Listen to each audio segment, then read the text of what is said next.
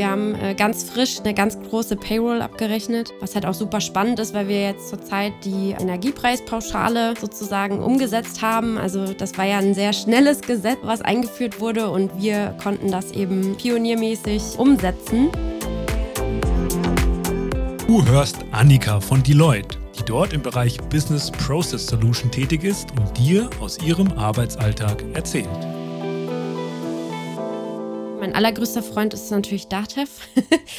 Datev ist ganz, ganz wichtig, also für ganz viele verschiedene Funktionen, für die Steuererklärung, um diese zu erstellen, für die Finanzbuchführung, auch für den Lohn, den wir erstellen über Datev. Ansonsten klar Outlook, Excel, Teams auf jeden Fall, Notes, das sind eigentlich so die ich tagtäglich offen habe.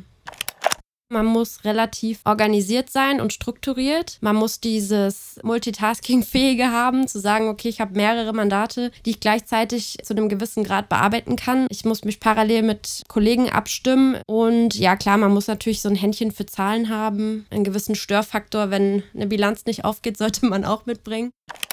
Bei uns im Team gibt es einen festen Teamtag, in dem wir alle im Büro sind und uns in Persona treffen. Wenn man auch gerade mal Probleme hat, ist es irgendwie einfacher, das Face-to-Face zu besprechen. Das ist ja im Endeffekt wie eine zweite Familie. Es ist, glaube ich, ganz, ganz wichtig, dass man eine gute Zeit hat mit den Leuten, mit denen man über 8 Stunden am Tag verbringt.